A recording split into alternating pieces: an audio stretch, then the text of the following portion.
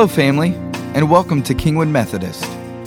In John 4:23, Jesus states that a time is coming and has now come when the true worshipers will worship the Father in spirit and in truth, for they are the kind of worshipers the Father seeks. As we gather at church and open God's Word, we are not just coming together for the sake of gathering, but also to learn the truth of God and how we can grow to love God with our whole heart, mind, soul, and strength. As we continually surrender our lives to the Word of God by the power of the Holy Spirit, we become the type of worshipers our Heavenly Father seeks. Let's dive in together.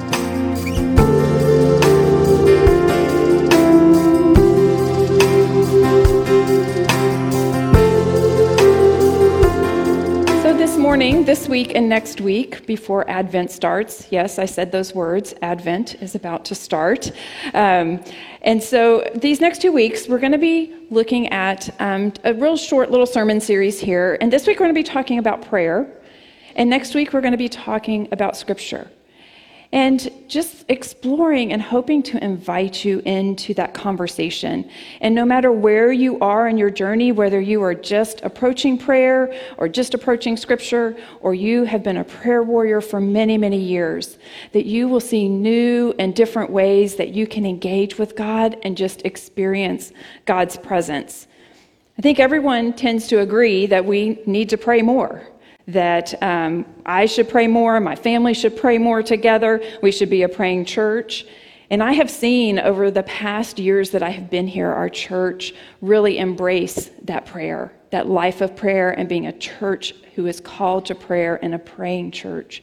We have our prayer and healing service, which is this evening, that we have once a month with just an opportunity just to focus on that. But more than that, it permeates our church. It permeates the conversations that we have, spontaneous and planned. And that's what it should do in our lives as well. It should permeate our lives. It should be spontaneous and it should be planned. It should be incorporated into all of those parts of our lives. But it can still be a little intimidating and hard to admit that we might struggle with prayer, that maybe it doesn't come naturally. Newsing this out. I hope that you will take something from today and your heart will be transformed with that. First, I want to recommend a book that I used for this sermon series for today, How to Pray, A Simple Guide for Normal People. Are we all normal or sort of normal? Call ourselves normal maybe? But this is a fabulous book. It just came out. It's by Pete Greig. If you don't know, Pete Greig is the founder of the 24/7 Prayer Ministry. And this is just a fantastic book. But along with this book online, there is a free resource called Prayer Course, Prayer Course, COURSE, like a course in college.org. And we'll be posting that and sending out some links to that so that you can look at that. But there are fantastic resources and stuff available through there. You'll see even on there he has a whole course on unanswered prayer, which we're not going to talk about today, but that's something that we all struggle with and struggle to understand. So this is a fantastic, fantastic resource that you can use, whether it's individually or in a small group or a Sunday school class or something as well. So as we continue on this journey, and we're trying to connect with God through all these different pathways, through all these different ways that we can connect with God, we're exploring life with God on this journey. And sometimes we want that fastest route, don't we? Sometimes life hands us that fastest route, because sometimes we get a diagnosis, sometimes we get news, or we experience a loss where our immediate response is, "Help me, Jesus." And sometimes we go about our lives day to day and we forget to call God and call ourselves and bring ourselves into God's presence. But sometimes we want that fastest route. But I want us to think today about prayer being something that we explore. Prayer being something like more of a journey and a hike, with places to stop and pathways to go down and explore. And sometimes there's going to be mountaintops where you can see a tremendous view in front of you. And sometimes you're going to be sitting in a quiet, small space in a valley, able to sit by the rivers and sit by the flowers. And so you've got to find your path and your rhythm when you're hiking like that. But the good news is God is with us on that journey. But we have to start somewhere. So today, for our map that we're going to use for this journey is going to be the Lord's Prayer.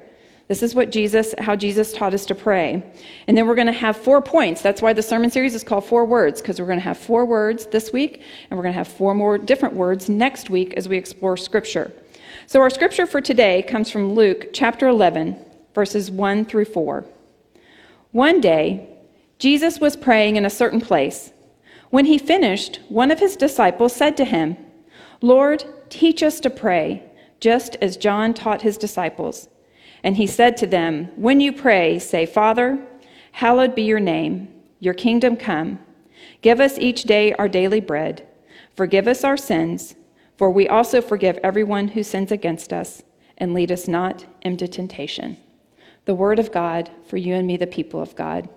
Thanks be to God.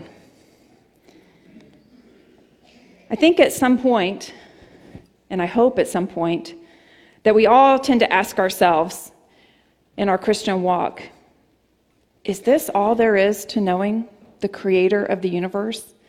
Is this all there is to knowing his miracles and his works and who he is?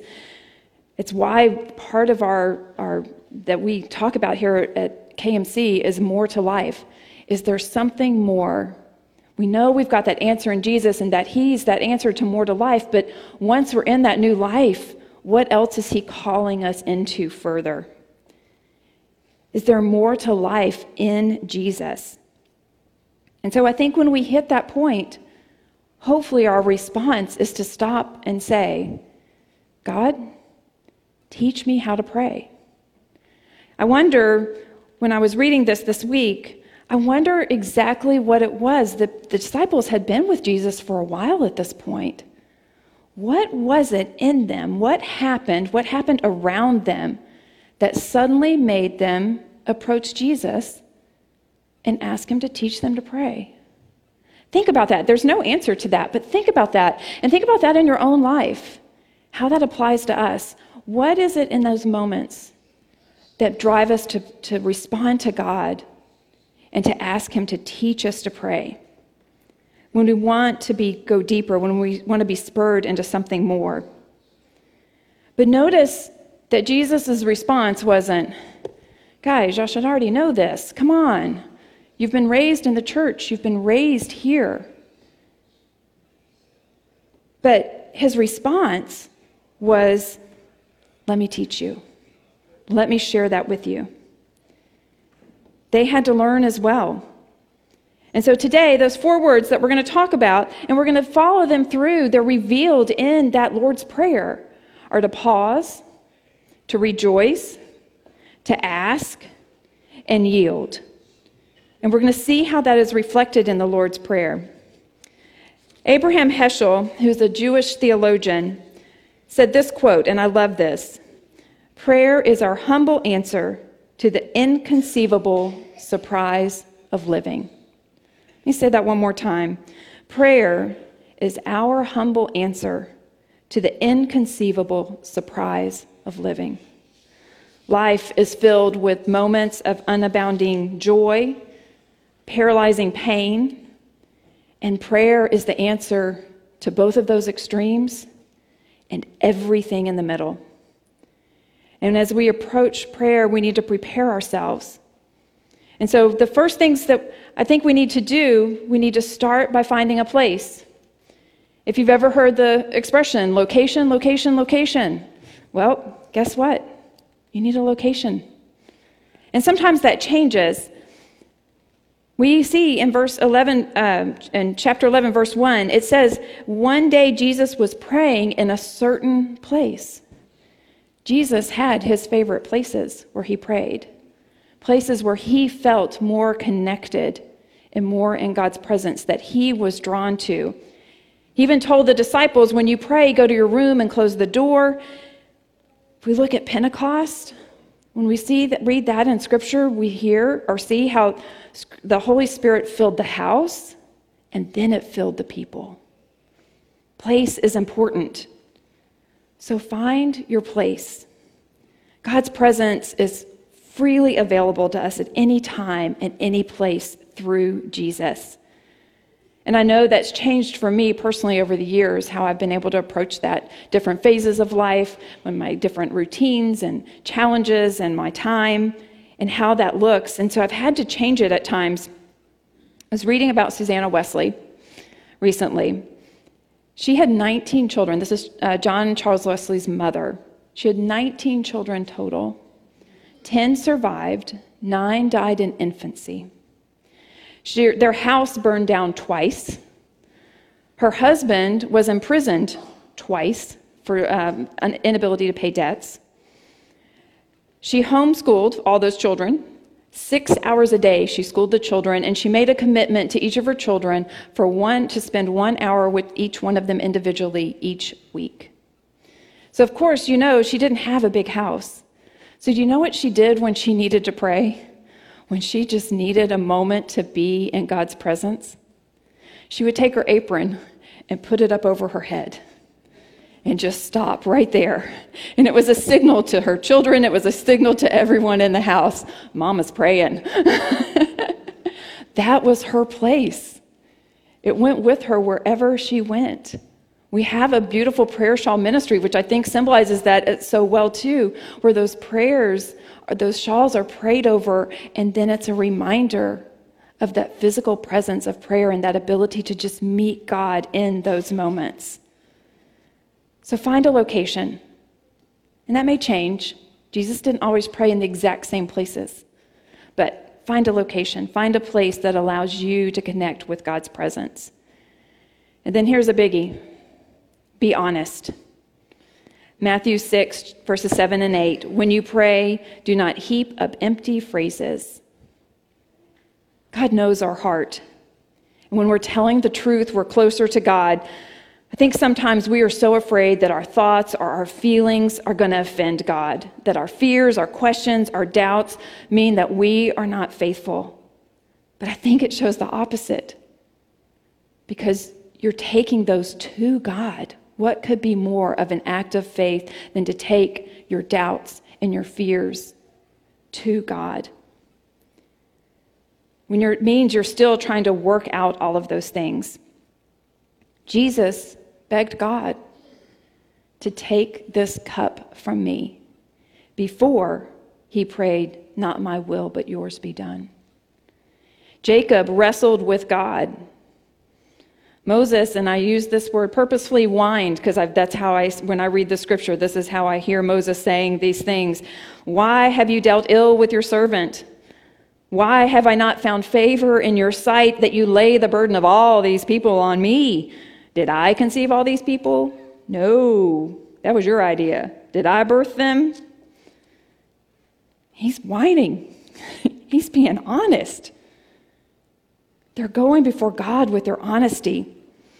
C.S. Lewis says this: "What seems our worst prayers may really be, in God's eyes, our best." It's the moments when we're the most vulnerable and the most honest. And the last part is to be consistent in your prayers. We build holy habits because we spend time together, and we do it over the long haul. I've been married now for 31 years, and one of my secret things that I've always wanted in life is to have kind of that cheers moment where you walk in and everyone knows your name. But mine is to be able to walk into a restaurant or a place that I go and they know my order, and that I can just walk in and someone will do that. And my dream is to have that happen at Pete's Hamburgers now. That is my dream. So I know, dream big, I know. But you know who does order for me most of the time? My husband. He knows my hamburger order by heart. I know his. He will eat anything on a hamburger but mustard. Anything but mustard. And I know if it's got mustard on it, he's probably not going to eat it, and he'll eat almost anything. But it's because we've had that relationship over the years. He's heard me order over and over and over again. Because we've stayed in that relationship, because we have stayed in each other's presence, and we've kept communicating with each other. that we're able to know those inmost desires of our heart and how we want our hamburger prepared. But it's through that consistency. And that's the same thing with prayer. We have to find a place, we have to be honest, and we have to be consistent with it. So now we're going to get down to those 4 words.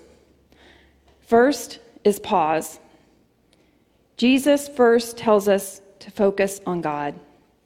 In the Lord's Prayer, it starts out, Our Father, hallowed be thy name. That's not just a greeting. That is an opportunity to meditate on who God is. Psalm 46 tells us to be still and know that I am God, and Psalm 23 reminds us that he makes me lie down in green pastures. He calls us to rest, and he will make us lie down as well. My middle son, Caleb, when he was younger, he was like such an easy kid in so many ways. But when he was little, when he was riding in the car and he would be tired, and he would start to fuss. This is when he was like kind of a toddler, 18 months to 2 years old. But he would start to fuss and start to cry in the back because he was just tired. And I learned eventually to just like tell him, Caleb, close your eyes and go to sleep. And this is what he would do in his car seat. He would go and just put his head over and went to sleep. Like I said, he was an easy kid in that phase of life. Sometimes we need God to remind us to rest. We start to get fussy, we start to get distracted, we get hungry, we get a little hangry, and we're distracted by all the things going on in life, and we need to be reminded to do that. The Latin word for still is vacate, V-A-C-A-T-E. It's the root of vacation. So that pause, the pause that we are called to, is reminding us to take a vacation from being God. Let God be God. And let us just sit in his presence and come into his presence. Another little family story, I don't know if you know, my youngest daughter's name is Selah. And we got that name from the Psalms. And quite honestly, I thought I had 2 boys, and I thought I was having another boy. Didn't even have a girl name picked out until I found out through the sonogram that I was having a girl. And I was like, I better get on this. I got to figure out a girl's name. And so I started looking at different names, and I came across Selah. And in the book that I looked in, what they defined Selah as, or the name and the interpretation, was to pause and think upon God. I thought, what a perfect name. A name to remind her to constantly, no matter where she is in life, to pause and think upon God. But that's hard to do. It's hard to sit in silence. And sometimes we think we're not good at prayer because we're not good at sitting still. Well, I don't think we have to just sit still. I think that there are artists who paint and sculpt and runners and walkers. One of the main ways I pray is when I walk on the trails. That is my time to talk. I don't listen to any music. And that is my time with God. Stillness can be active, but it's about quieting our mind. So embrace that pause. And once we have that moment of pause to acknowledge who God is, hallowed be thy name, that he is our Father, then we get to rejoice. That's the second letter. Rejoice. Our Father in heaven, hallowed be thy name. This is an acknowledgement of who God is, that we are dearly loved children of God who we are able to call Father, Abba. When Jesus is talking about prayer in Matthew, and he focuses on this intimacy, he tells them to ask and it will be given to you. If you then who are evil know how to give good gifts to your children, how much more will your Father who is in heaven give good things to those who ask him? We see that reference to the Father again. And the prodigal son, when Jesus is telling that parable, God is a father who is running with open arms to his child. How can we do anything but rejoice? Rejoice that describes our relationship. That the great I am asks us to call him Father and calls us his children. The Holy One desires to be in a relationship with us, and he loves us so much. And he loved us to the point that in order to restore relationship with us, he gave his son to die on the cross for our sins. But the way that we view God is reflected in our prayers. And when we spend time meditating on those first few words, how can we do anything but just worship spontaneously and creatively from our hearts? We sing to the Lord a new song. We rejoice. So we pause, we rejoice, and then we ask. The Lord's Prayer is filled with a lot of different asks. Your kingdom come, thy will be done on earth as it is in heaven. Give us this day our daily bread. We are called to ask or to petition for ourselves. We are called to ask or intercess for others. And we're called to persevere and continue asking God. To most people, prayer is about asking God for God's help when things get a little dicey, when there's an illness or an accident, or we hit rock bottom, when we're facing a challenge or a loss. We're vulnerable, and we're being intentional. When you go and ask someone a question, or ask them for a favor, or ask them to do something for you, you assume that you're going to be treated with respect, that they're going to respond in a way that's respectful and values the relationship. You're making yourself vulnerable to that other person because ultimately you're kind of demonstrating a weakness that you have in that moment. Weakness may be something that is just every day, but it shows that we don't have it all together. And it's intentional. We have to be intentional when we go and have that interaction and that conversation with someone to ask something of them. But it means that we are in relationship with Jesus when we ask him to do things for us. That we know that we are valued and we're demonstrating our dependence on him and on his love and grace and mercy. But we must be intentional in that. It's not just wishing, it's asking. It's that intentional act of asking. I can wish for a cookie all day long, but it's not until I ask someone that that opportunity exists for it to be shared with me. It requires having that conversation. And when we are praying in the name of Jesus, we are aligning our wills with him.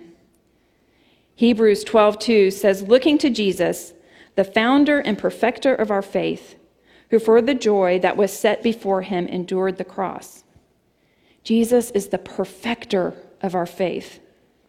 It's our job to stay focused on him, and we do that through prayer. We do that by remembering to ask him, not only for the big things, but for all the little things in life as well. And so we also yield to God. We yield to God's presence and his authority on earth as it is in heaven. Forgive us our sins as we forgive those who sin against us. Deliver us from evil.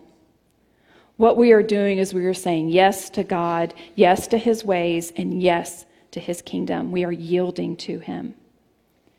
We yield to God's presence on earth as it is in heaven through contemplative prayer, by listening to his word. David's prayers included, may the meditation of my heart be pleasing in your sight. And he also says later on in another psalm, for God alone my soul waits in silence. Charles Wesley wrote, lost in wonder, love, and praise. When we are in perfect prayer, we abandon ourselves to God. I love to read, and my mark of a good book is when I've completely lost myself in that book and in the characters. Have you ever read something and you know you're coming to the end of the book, but you've gotten so attached to the characters in the book that you purposely slow down your reading so that you can prolong the end of the book? I might be the only weird person who does that, but I do that. I get so invested, I get so involved in the story. That's what we're called to do when we are in prayer. To get so lost in God's story that we don't want it to end, that we don't want it to stop. And we yield to God's holiness through confession and reconciliation. Forgive us our sins as we forgive those who sin against us. And we engage in spiritual warfare when we ask him to deliver us from evil. We are yielding our lives in prayer so that our lives become a prayer. We are surrendering and we're emptying ourselves out and we're being filled by God. Just like a child learns to speak because their parents speak to them. That's how we learn to talk to God, by listening to God talk to us. And that is our greatest need. Our greatest need is for forgiveness. In the context of biblical times, forgiveness was a financial transaction, forgiveness of a debt. And think about it this way. You wouldn't just walk up to anyone on the street and go, "Would you pay my mortgage for me this month?" Or maybe just pay it off for me. That'd be even better. No, the world doesn't work that way. But God does. And so when we acknowledge his forgiveness, when we acknowledge that we must forgive others in order to fully understand and experience God's forgiveness, when we start to pray that, we realize what an amazing and beautiful gift it is. And we're called to engage in that spiritual warfare that when we are praying the Lord's Prayer and yielding to God's power to deliver us from evil. Sometimes we get a little nervous talking about that in our culture. It's not something we really like to talk about. But I think that it's something that we need to acknowledge. It's acknowledged in Scripture. Ephesians 6:16, our struggle is not against flesh and blood, but against the rulers, against the authorities, against the powers of this dark world, and against the spiritual forces of evil in the heavenly realm. We're called to pray against that.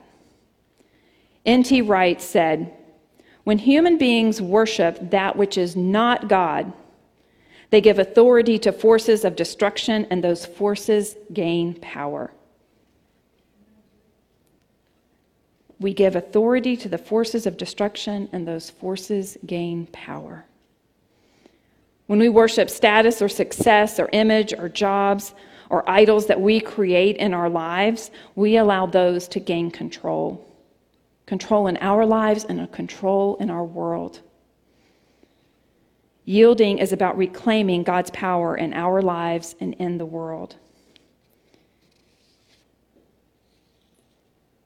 So as we go through this morning, those 4 steps, to pause, to rejoice, to ask, and to yield, they're all found in Scripture. They're all found in Jesus and the way that he taught us to pray. But there's no comprehensive checklist or formula that I'm going to give you today for prayer. There's not really one in the book. There's lots of ideas, and there's beautiful ways to explore and things that are talked about in that book. And in other books on prayer as well. God created so many ways for us to interact with him and experience his presence. I think it's okay for us to have our favorite ways, but I also believe we need to stretch our prayer muscles a little bit at times. And on that path of exploring, we need to follow an unfamiliar path every once in a while and see what God has in store for us around the bend. But here's the bottom line. The God who made you loves you. He longs to walk and talk with you in an ever-deepening relationship. So pause. Be still and know that he is God. Rejoice that God loves you and knows you and interprets your heart perfectly. Ask and it will be given unto you, and yield every part of yourself to God as an instrument of righteousness. That's what prayer is. And there is more to life and more to prayer that is readily available to you. So start exploring those many pathways that lead to God filling our hearts and our minds and our lives and emptying of ourselves so that we may be fully in his presence and invite others around us to be in his presence as well. In the name of the Father, Son, and Holy Spirit.